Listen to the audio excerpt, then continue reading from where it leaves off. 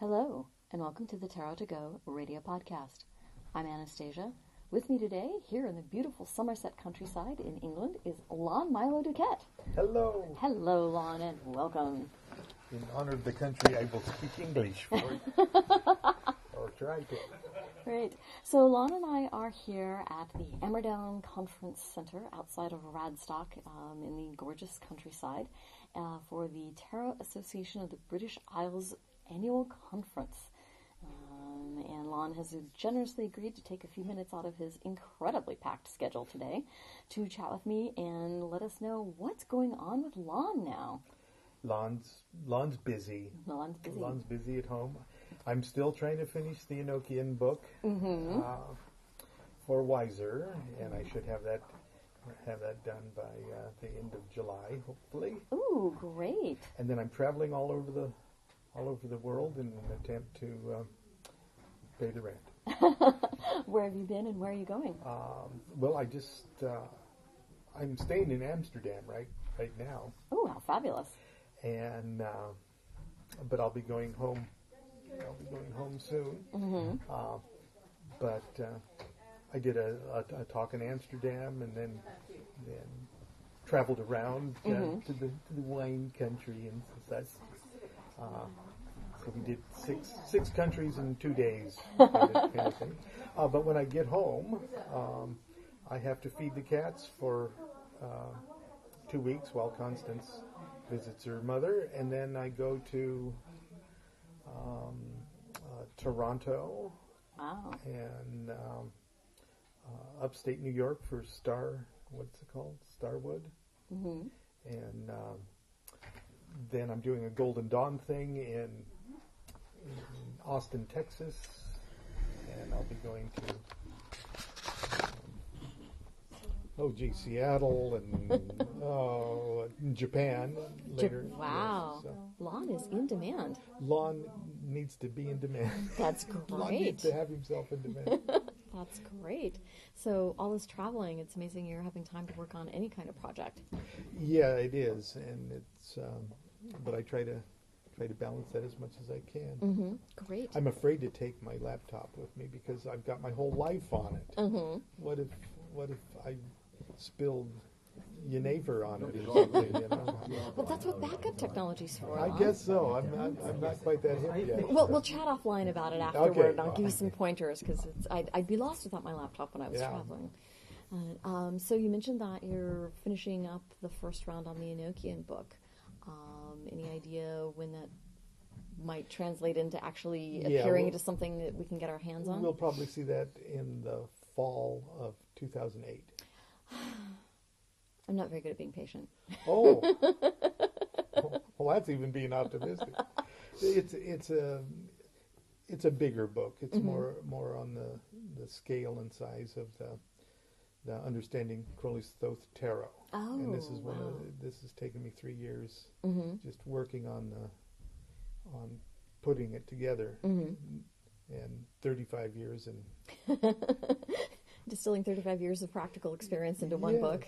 Yeah. But oddly enough, the really exciting stuff is material that I've developed from the old Dee and Kelly stuff. I developed sort of a preparatory ritual that puts the magician in tune, to do Enochian magic. And in my way of looking at it, it puts them in tune in a similar manner that Dee and Kelly got themselves in tune. They got in tune with the holy table and the lamen and such. And I think I did a little sneak preview of that at Pantheacon. Yes. And I was fortunate enough to be able to attend that workshop, and that was really quite an amazing experience. Just never had anything quite like that. I know, it's cheaper than dope. and it's like, wouldn't know from personal experience, but wow, it was, if this is what drugs are like, I understand why people do drugs. just the, first of all, just the sheer energy of it was really astonishing to me. And then the places where your mind goes was phenomenal. I've never had a magical or non-magical experience like that before. And how did you get into this? Well, Enochian magic works fine just right out of the Golden Dawn box. Okay, and so I'm not trying to, take the wind out of the sails of Enochian magic as performed by Crowley and the adepts of the Golden Dawn and most modern Enochian magicians. But as I was preparing the book, it became clear that Dee and Kelly, in their first 2 years together, the angels really delivered two distinct magical systems before the Enochian system. And it seems to me that in those 2 years before the Enochian magic stuff came down, Dee and Kelly were being attuned and prepared in the same way modern magician prepares himself with mastering the pentagram ritual, to make him or her the master of the elemental planes. And once that's mastered, you move on to the hexagram, which expands your mind from the earth to the solar system. Right. So Dee and Kelly's minds had to be expanded by the heptarchic system of the first year, which included the holy table that we always see the pictures of but never do anything with. Right. The Sigillum Deometh, which we see the pictures and never do anything with. The Laman, the ensigns of creation. And if you can follow along even lightly and vicariously the process where the holy table and that other equipment was produced, in a way you're riding along on the same learning curve as Dee and Kelly did. Wow. And so if Enochian magic worked so good right out of the box, how much better would it work if you prepared yourself like Dee and Kelly were? Right. And the ironic thing is, when the Enochian magic material did come down with Dee and Kelly, and they got it, then they didn't do anything with it. They hated each other by then. They said, well, screw you. I'm out of here. Familiarity finally bred contempt. They hung around together and stuff, but the angelic magic stopped with that. It's almost like they were given a Ferrari and never got in the front seat and turned on the key. Wow. But they would have been ready. Okay. And so that little ritual that we did at Pantheacon utilized the dynamics of the holy table and the lamen and the ring and such, and literally used all of that into a chant. Right. That hopefully attuned everybody.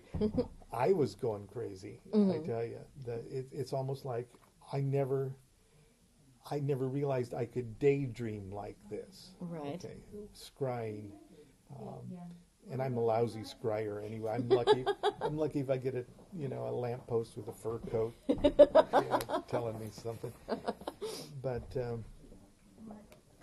But with this new preparation ritual, by the time the scrying actually starts, you do the Enochian magic and do the calls and such. Your mind has been cracked so widely open that you get more than lampposts and fur coats. Yeah, it was really amazing to me because I've been involved in different magical workings and this and that. I mean, who hasn't, particularly, living in California, we have access to a lot of things that most people don't. But I had just never been part of something. First of all, there were so many people. The room you were teaching in was a very large capacity room, and it was packed plus. People were stealing chairs from other rooms or just sitting on the floor to be there. And I think a lot of that energy of expectation and excitement really helped build things. Absolutely. But just being part of something with that many people and something that was new to so many of the people involved, because so many people have done typical kind of magic circles or a lot of Wiccan work where it's in a circle and you greet the quarters and all that kind of thing. But this is so completely different for almost everyone in the room except you and maybe a few of people who've worked with you before in LA, that nobody really knew what to expect. And so for you, how did that make that for you, since you've been working with this group at your home for Right. so many years, and suddenly you've got this gigantic mass of people, most of whom have never done this before. Well, it was exciting, first of all, to hear the chanting with all those people. But in a way, it was only just a matter of degree from the Monday night class, and this is something that I do in the middle of the night. You know, by myself, and as dramatic as it was with, I don't know, was there 300 people there? Probably. As dramatic as that was, and as much as people that didn't expect to see anything saw stuff. a couple of the, what kind of group was it? I guess it was well, anyway, they were trying to get stuff to go away. Make it stop. But it's even more intense by yourself. Oh, I can imagine. And when you get up in the middle of the night and you do, bathe and robe up and you go to when the holy table's set up and everything, and it's just you in the middle of the night with a candle and a black mirror. It's even more impressive, and I think that's how it's always meant to be done. Right. But I like doing it with a group to show people that you'll live through this. Okay, this is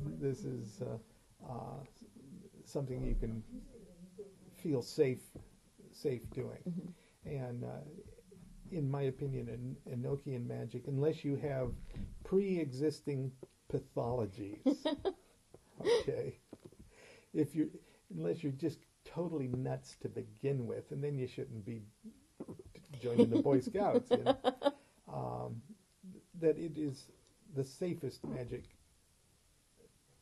that I've ever encountered, because it's dealing with another level of consciousness, say, than Goetic workings, which I do, but it's that's a more specific. You're dealing with levels of consciousness there that should be done with a little more caution. And Enochian, the worst thing that can happen with Enochian is you don't connect. You just go, blah, there's nothing to banish, there's nothing to, sorry. In a way, the Enochian universe, we're sitting in it right now. So it's not a matter of going anywhere, or of doing anything. It's a matter of the entire spectrum of consciousness right up to Godhead is right here with us now. And the different techniques of Enochian just sort of opens up a little Venetian blind slit, and you can focus on that particular thing. But what you're doing is not traveling to or conjuring up anything that you're not sitting in right now anyway. So the classic idea of having to banish and invoke and everything else don't necessarily apply. Yeah. It was really interesting because in terms, everybody's expecting this grand magical working, and yet there was this, basically the preparatory ritual was you handing out the sheets with the words to the chant on it and explaining, okay, well, here's how you pronounce this, and here we go. And I think a lot of people, particularly people who are from a more sort of ceremonial, not just in high ceremony, but I think a lot of people were surprised that you could just sort of open your mouth, start, and do it, and be there in 5 minutes or less, instead of you've got the salt and the water and the incense and the this and the that and the banishing the memories of your 5th grade teacher and whatever, and which is also great because for a Pantheicon presentation, time is of the essence, right? And so it's like, we just get into it and go. And yet, a lot of people I talked with afterwards said that they hadn't really known what to expect, but what they got was so much more than they could have anticipated, just in terms of a different type of experience. It wasn't like, oh my God, the top of my head just flew off and Right. I'm morphing into weird creatures or whatever.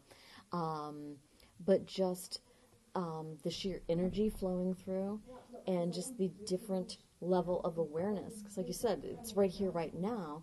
And yet by taking some time, taking, what, it was 3 minutes maybe? Yeah. To just sort of think about your breathing and, go through this chant. And whether it's the specific words or whether, as neuroscience says, it's just creating this repetition to distract your conscious mind, a really amazing effect. And so if somebody were doing this on their own, what would they do with it? They would, go through all of this, and then what do they do? They would sit quietly for 5 or 10 minutes. Try to be conscious of what's going through their mind, not in a way surrender to a bit of reverie, but at the same time hold themselves apart, knowing that at the end of that 5 or 10 minutes, they're going to write down as best they can everything that had gone through their head during that period. Okay. Then having done all of that, you do it over a period of months. And in Enochian, there are step-by-step levels to explore. Okay. But even if you've only did it the one time as preparatory to a meditation, that in and of itself is a wonderful thing to do with that tool. But if you do it over a period of months, say you did all 30 aethers, you did it once a night for 30 nights. Right. Okay, then you have a record of visions that you have going to progressively higher and higher levels of consciousness, and how you are affected, how your vision is affected.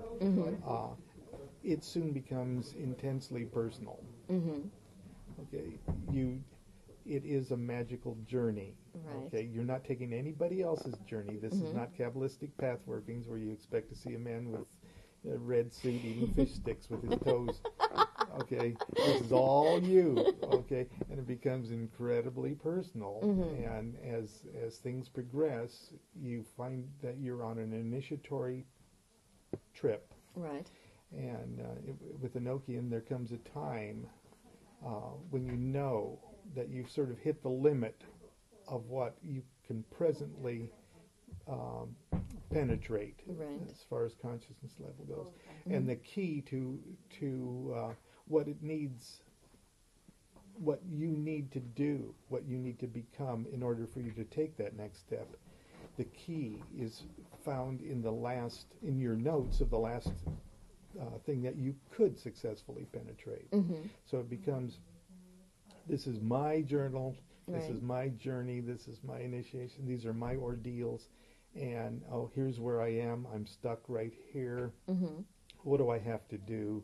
And then you look at the last record, and there's something in that vision that's telling you, you can't get any further unless you drop those fish sticks.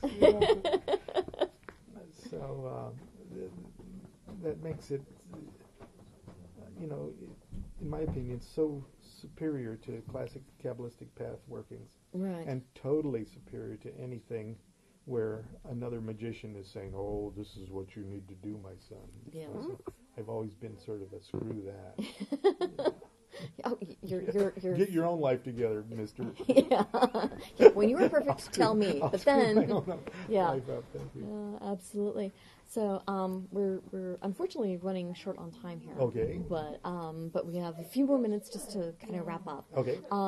So in terms of the Enochian magic workings, have you found that's had any effect on what you've been doing with the tarot workings?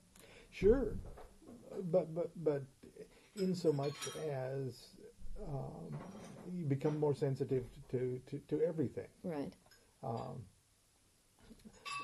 lots of my Enochian visions take on tarot characteristics because these are universal things too. Right. You know, so it's very common for the Enochian angels to speak to you in tarot images and such. So they're complementary to a point.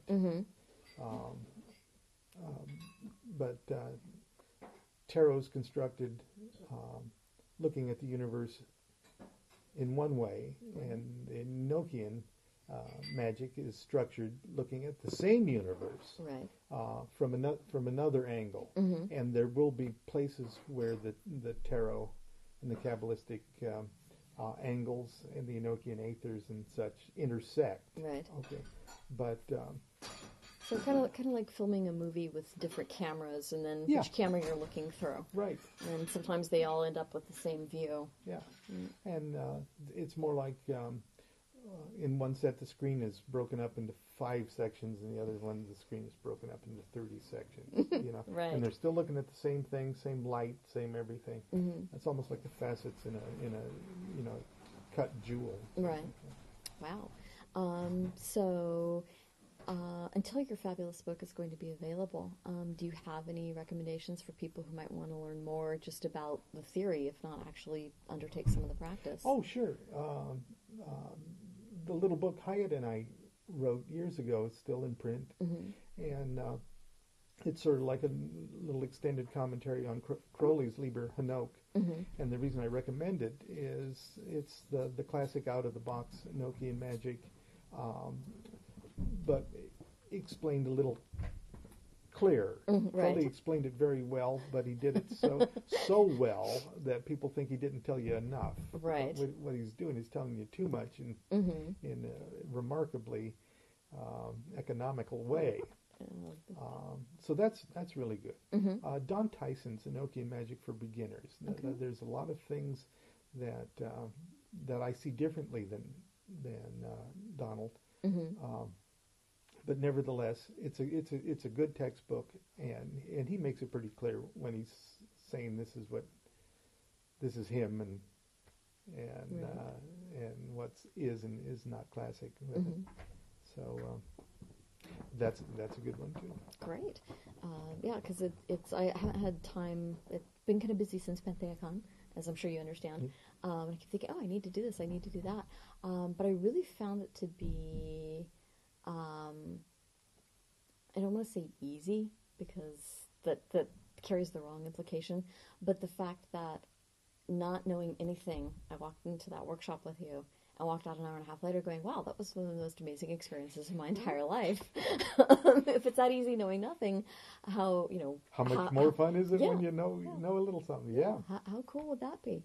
But also just then using that awareness then with your tarot work or whatever kind of other projects you're working on.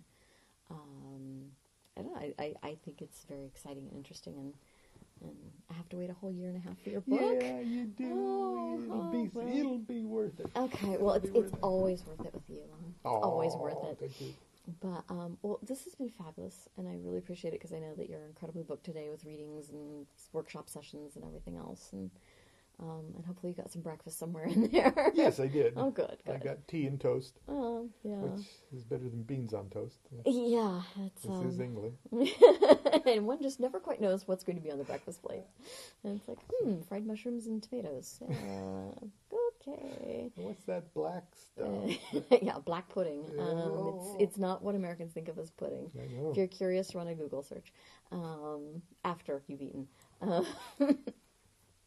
But anyway, thank you so much, Lon. You're I really welcome. Appreciate it, and stay safe in all your travels. Thank you. And hopefully we can check in with you in a couple months when you're between trips and find out how things are going. And that sounds good. And actually, there was one more thing I wanted to ask you. Last night when we were chatting, you mentioned about your tarot ceremonial magic. Yes, but there may be a new incarnation of that deck. Ooh, how exciting! So we'll have to see. I'm excited. Yeah. But, and you heard it here first. Because the first edition is getting harder and harder to find. Wow. So. Well, that's a good in a way. I guess They bought them all. People want them. People want your work. So, well, great. So, well, if you get any updates, you'll let us know so Absolutely. that we can let our listeners know so that they can start watching the bookstore for it. Or Absolutely. Great. And want to tell them about Accidental Christ. Oh, yes, The please. book Accidental Christ is doing well, and it got a good review in the Washington Times newspaper, Wow. which is very surprising. I've never surprising on many levels, but that's doing good, and so is Key to Solomon's Key, and there may be something in the way of a documentary or a DVD about that, and also this a Canadian production crew that does the Enigma, the Canadian Broadcasting Enigma television series, sort of like Discovery Channel stuff. Right. Came and stayed 3 days at our house and filmed Wow. Constance in my daily routine of and magic and such in preparation for a show on Aleister Crowley. Oh. And this is July. We should see it. That should be broadcast sometime in July. In Canada? Or? In Canada, but if people look up the Enigma television show, I think you can get DVDs of the show. And such. Great. So Wow. that was exciting. Another Lon DVD to add to my collection. Yes, Lon brushing his teeth. Okay, that may be oversharing. I'm not sure. But they shot one of those middle of the night Enochian Oh. things, so you can actually see it happening, and they shot a class where we did a group scrying great ritual and such. So that'll be worth telling folks about. That's exciting. Great. Anything else we should know about in the busy world of Lon DuQuette? If everyone listening would send me $1, I will utter a brief prayer of thanks. Okay. I have a PayPal account just set up for such things. So. You're so flexible, Lon. It's great. We just appreciate the way you make yourself available to your public. I know. I'm a giver. You are.